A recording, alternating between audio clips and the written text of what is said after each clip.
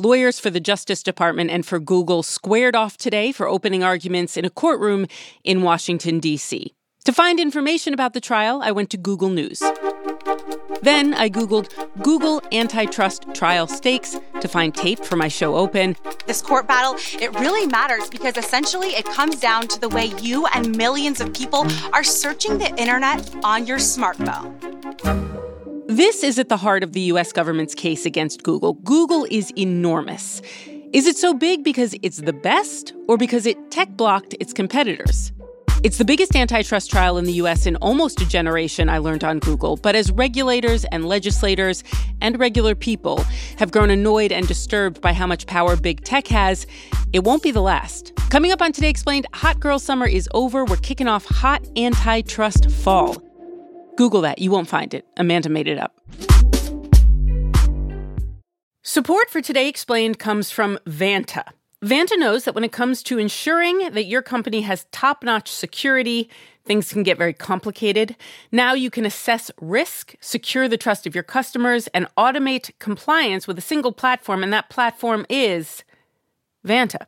Vanta can help you continuously monitor compliance alongside reporting and tracking risk, plus quickly complete security questionnaires with Vanta AI. According to Vanta, thousands of global companies use Vanta to automate evidence collection, unify risk management, and streamline security reviews. You can learn more by watching Vanta's on-demand demo at vanta.com/explained. That's VANTA.com/explained. This episode is brought to you by Shopify. Forget the frustration of picking commerce platforms when you switch your business to Shopify, the global commerce platform that supercharges your selling wherever you sell. With Shopify, you'll harness the same intuitive features, trusted apps, and powerful analytics used by the world's leading brands. Sign up today for your $1 per month trial period at shopify.com/tech, all lowercase. That's shopify.com/tech.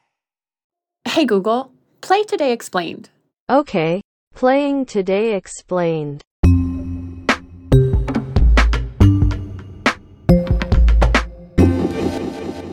Addie Robertson is a senior editor at The Verge. She's in Washington, D.C. for Hot Antitrust Fall, covering U.S. versus Google.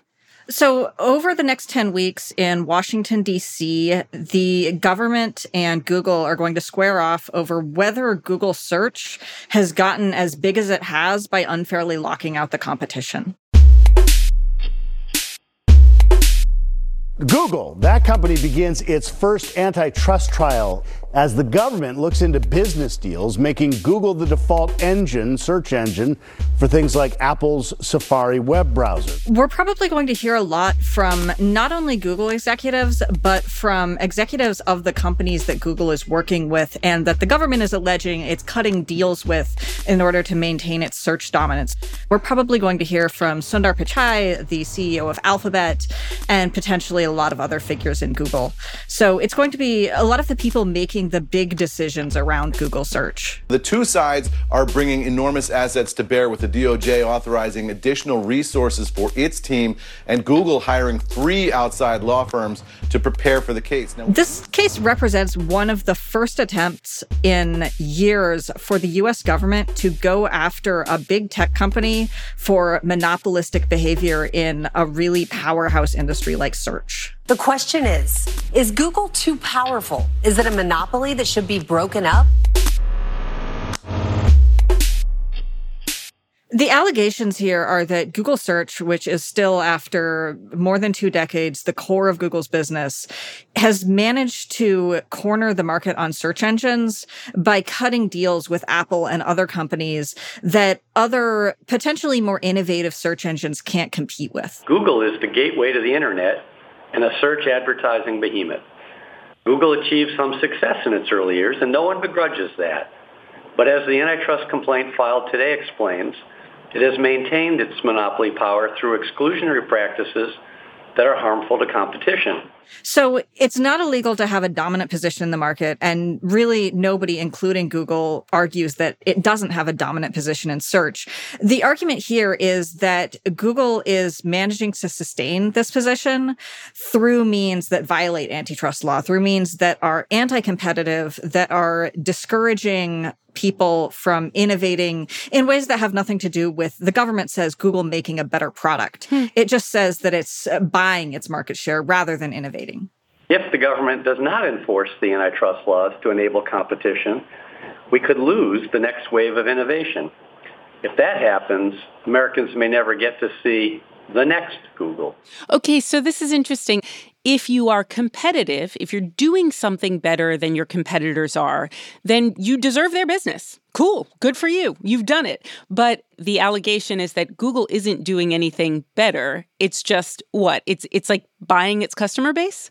The argument really is that, yes, Google is buying its market share. So, for example, if you have an iPad and you open up Safari and you want to search for something, then Google has struck a deal with Apple that makes it the default search engine.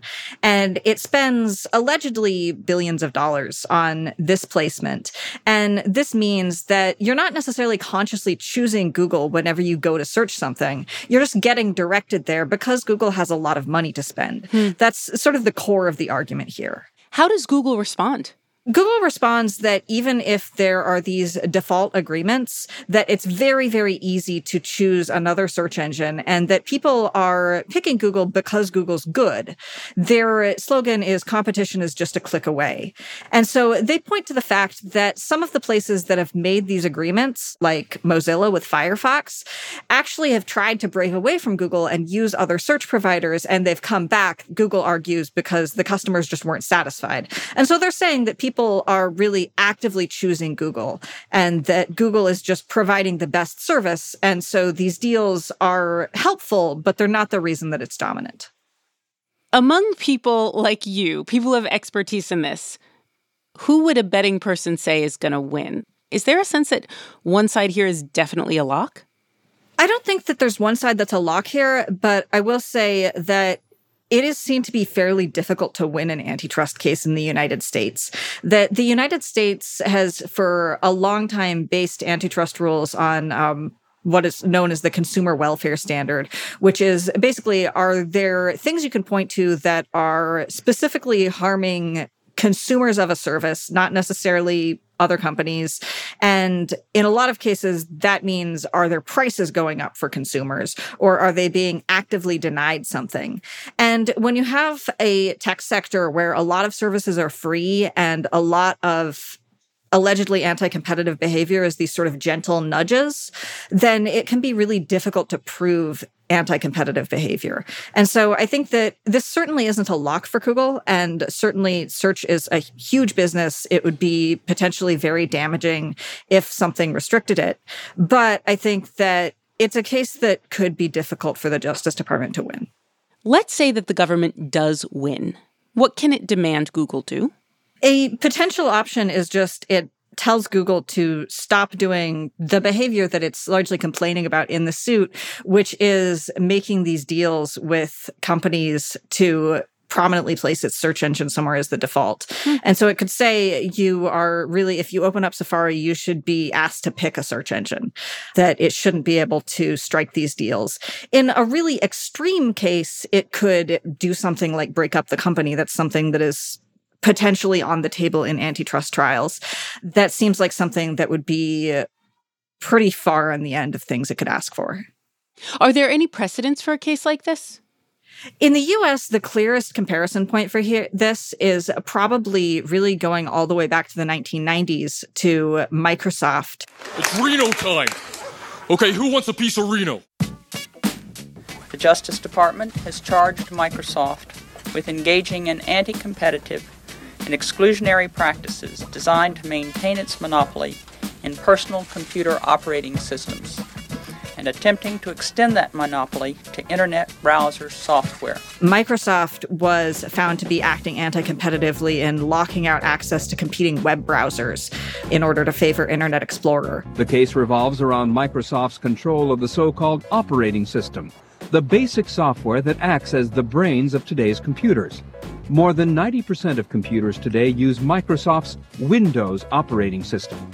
The Justice Department alleges that Microsoft tried to use that dominance to gain control over the market for so-called browsers, the software that connects users to the internet. And that was really just one of the biggest antitrust trials in tech. And people who are looking at this trial are definitely seeing echoes of Microsoft's case. Microsoft's actions have stifled competition in the operating system and browser markets. But most importantly, it has restricted the choices available for consumers in America and around the world. In that case, it ended up with Microsoft being found to have acted anti-competitively, but then it ended up going to a settlement where the really severe remedies that were on the table, like breaking up Microsoft, never actually came to pass. And there's an open debate over whether this meant that really not that much happened, or that while the strictest legal remedies were put into place, it put Microsoft on notice, that it made Microsoft more cautious and made it less likely to crack down on potential competitors like Google that were operating in this new web space. What does the past and what does the current moment tell us about what exactly the stakes are for Google in this trial? The stakes are that Google is a company that was innovative for very long, that did some really tremendous things for the tech industry, but that now is a pretty settled incumbent. And I think that we're seeing now that the government is trying to shake up its dominance a little bit. And I think that precedent does tell us potentially that this could change Google's behavior if it feels like it has to be more cautious. It could also show that really there's not necessarily a great way under U.S. antitrust law to break up large tech companies, that some of the biggest tech antitrust cases have ended up they've changed things for a while and then the industry has consolidated again.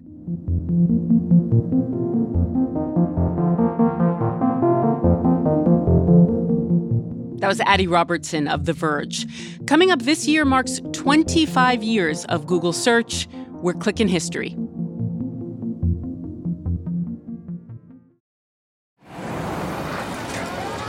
Fox Creative. This is advertiser content from NetSuite. I've never worked in media before, and it's really fun to see deals come through, especially when we signed with MKBHD and the Waveform podcast. That was one of my favorite shows on YouTube, and I've loved that we've partnered with him. I'm Christina Ho Rodriguez, and I am a senior manager of revenue accounting at Vox Media. At Vox, I'm not so siloed in my own revenue accounting department. I'm getting to see the big picture of what the company is working on. In my first year, the company went through a really big merger with another media company, and we switched from our old ERP system to NetSuite. We had to integrate NetSuite really fast. It was very user-friendly right out of the box. Over the last couple months, our team developed a new revenue reporting module that makes our reporting much faster, much more automated. I have a lot of hope with what we can do in the future with NetSuite so that we're able to optimize, make our team a lot more successful, and improve our processes. We're only as good as our best data, and NetSuite allows us to see it all. Discover the power of NetSuite, a leading cloud financial system serving more than 37,000 businesses. Download NetSuite's popular KPI checklist designed to give you consistently excellent performance absolutely free at netsuite.com/explained. That's netsuite.com/explained to get your own KPI checklist.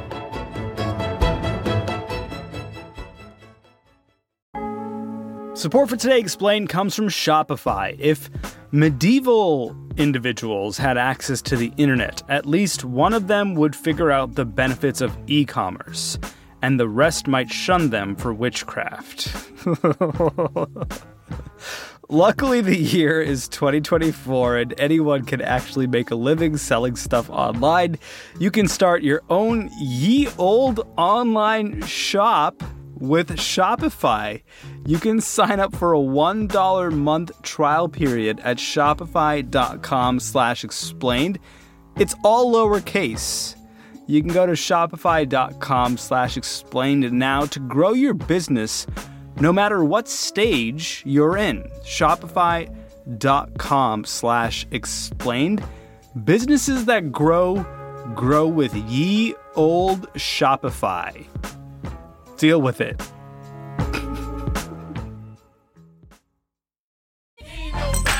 Google me, baby. You better ask somebody. You better Google me, baby. It's Today Explained. Google us.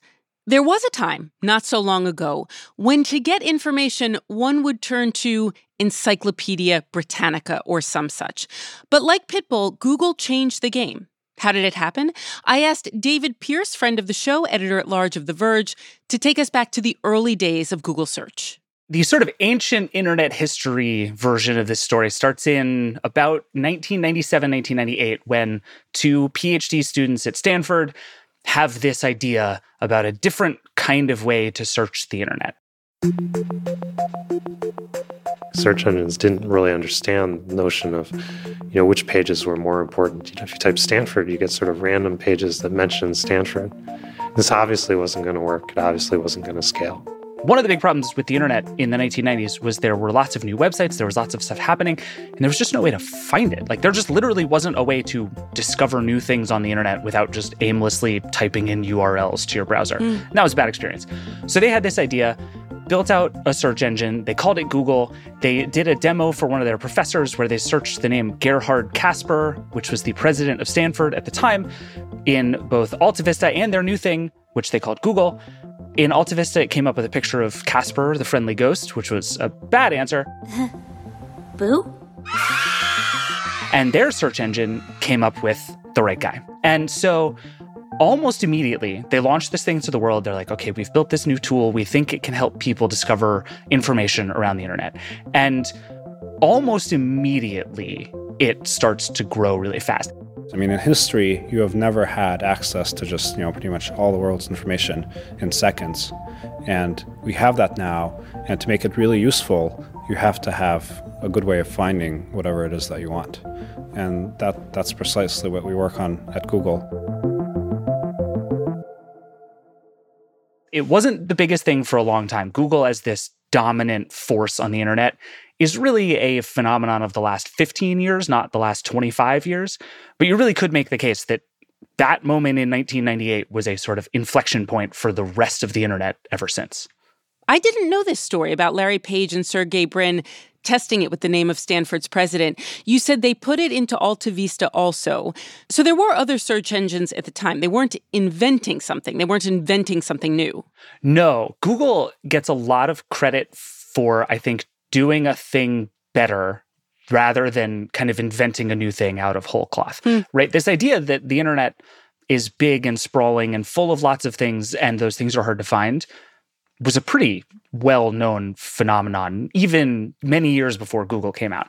And at the time Google started to come up, there were three real players, but really just two. So the three were AltaVista, Yahoo, and Google. And Yahoo was kind of a separate thing. It was essentially just a phone book for the internet. Yahoo! They had a bunch of weird ideas about human editors who would put cool new websites in. And if you wanted new websites, they had things categorized. It was the white pages for websites, which made sense when the internet was very small and pretty quickly didn't make any sense anymore. What AltaVista had done, it was the first company to go out and essentially discover the whole internet. It built this thing called a crawler that could go from link to link and web page to web page and start to actually ingest all of the information on a website. And when you do that, now you have this big database of files that you can actually search through when somebody looks for something. So it became an actual searchable document in essentially the internet. And AltaVista was hugely successful and then had a bunch of disastrous corporate maneuvers and bad ideas about how things should work, and it kind of slowly fell apart. Why does everyone in this town use AltaVista? Is it 1997? But AltaVista had a lot of really, really, really good ideas before Google had them. But what Google did right was show up, and it was very fast. It was very simple. It just kind of worked. And Google had a couple of different ideas about how to rank things in search results that made it, in this sort of ineffable way, just feel better. Like Google understood the internet better than Alta Vista did. In the same way that like when you start using TikTok, TikTok has this feeling of it just gets you in a way that nothing else does. Google felt like that compared to all the other search on the internet. Does Google search still work the same as it did 25 years ago? No, Google is vastly more complicated than it was 25 years ago. The early thing that really worked for Google was this thing called PageRank. And the idea essentially was that instead of ranking something by how many times a word appears on that page or how many times a person has visited that page, which are both decent, metrics of success, but not actually really great, Google's idea was, what if we take into account the number of websites that link to this page as a metric of success? I wanted to find, basically say, who links to the Stanford homepage? And there's 10,000 people who link to Stanford, so you can only show 10. And we ended up with this way of ranking links based on the links. If I am going to link to a news article in my news article, odds are that news article is good and worth your time and worth reading. Or an informational page, if lots of folks are linking to that, that's probably a strong signal that it's a good informational web page. This is a vast oversimplification of how Google worked even then, but Google essentially built the whole search engine around this idea of relevancy rather than just kind of popularity or keywords. And that was one of the things that really worked. That is still true for Google, but Google now is this massively more intensive thing to try to figure out. Google cares about everything from page speed to the order and structure of the page. Google cares about where things are and the size of the headings and how things are located. And it's this black box that everyone is perpetually trying to figure out because ranking high in Google results is so important. But it used to just be that if you wrote a very good web page, you could at least sort of hope that people would link to you and that would send a strong signal to Google and all would be well and good. That is no longer how it works. No one really knows how it works, I think potentially including the people who build the system at Google. It's very hard to fully understand, but it is wildly complicated now. I want to bring this back around to the issue that's at hand this week, which is the accusations, the allegations of antitrust, of monopolistic behavior. Once upon a time, human beings just did stuff. Reporters wrote stories, scientists wrote papers, and on and on and on. And now we want that stuff to come up on Google. We want that stuff to be the first thing that people see. Did we change our behavior in significant ways to make ourselves visible on Google in ways that are maybe coming into play in this question of how big is Google and is it too big? Yes, in huge, huge, huge ways. I think recipe websites are probably the best example of this. Do you want to know the secret technique that food bloggers use to show up at the top of Google search results? The thing you see on every recipe website is it has a big title with a very simple, sort of straightforward, chocolate chip cookies recipe. And then it has 2,000 words of someone telling you about like what they did that day and all their feelings about the world. Yes. And then it has a bunch of subheadings that say, what to replace flour with, or how to make this vegan, or whatever. And then you get all the way down to the bottom of the page, past a bunch of ads, past a bunch of videos, past a mountain of text you didn't ask for, and then it gives you this very simple recipe card. Every single thing on that page, from the way the recipe card is structured, like literally the underlying data is written on that web page in a way so that Google can index it and understand what the ingredients are, what the steps are, all this stuff, all the way up to how long the page is, what the headings are, whether they're H2s or H3s, like literally the size of the font on the page. All of that is dictated by these guides to how to get to the top of Google search results, because a lot of people search chocolate chip cookie recipes. And if you can be one of the first couple of links that shows up when people do, you're going to make a lot of money. It's truly that simple. And there is a really huge diminishing return between being the first link and the 5th link and the 10th link, and like, God help you, the 50th link, you're nowhere. Basically, Google decides how well your website is answering the searcher's questions, addressing their problems or deepest desires. If you want to show up on top of Google's search results page, then follow these principles. Like, these are the things that have totally changed the way the internet looks and works because of Google. And what Google would say is it's just optimizing for good web pages and good content. to some extent, that's true, but it's stuck in this game where it says, here's what we think success looks like. And then people go and just absolutely game the crap out of that system to make success look like whatever they want it to look like. And then Google has to change the rules and people chase those rules. And so we're now stuck in this place where the internet looks like what everybody thinks Google wants. Whether that's true or not, by the way, is actually hard to know because Google doesn't share a lot about how the search rankings actually work. So everybody is just kind of throwing spaghetti against the wall and trying to see what sticks and then making these massive inferences based on what happens, whether they're right or not. All right, so now we have the U.S. government saying, not just in this lawsuit, but in all of the cases, in all of the ways it's digging around Google, this company simply has too much power. It cannot dictate. It should not be able to dictate what we see on the internet, everything down to what a chocolate chip cookie recipe looks like.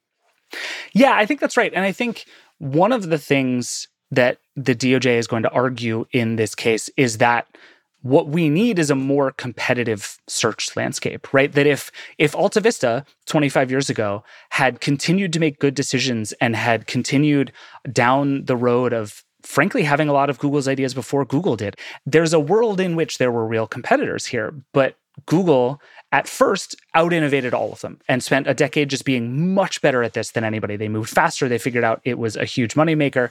They did the interface right. They made a lot of really good decisions.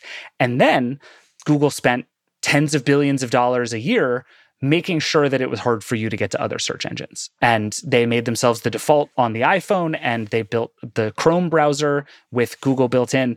So what the DOJ, I think, is going to argue, and what I think is fair to say in a lot of ways, is that we'd be better served if there were lots of different ideas about how to find information on the internet.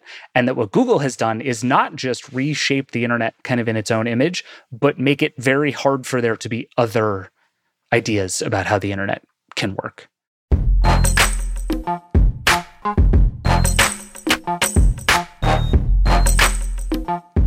David Pierce, editor-at-large, The Verge. Thank you, as always. This was great. My pleasure. Thank you. Today's episode was produced by Amanda Llewellyn, 3 L's if you want to Google her.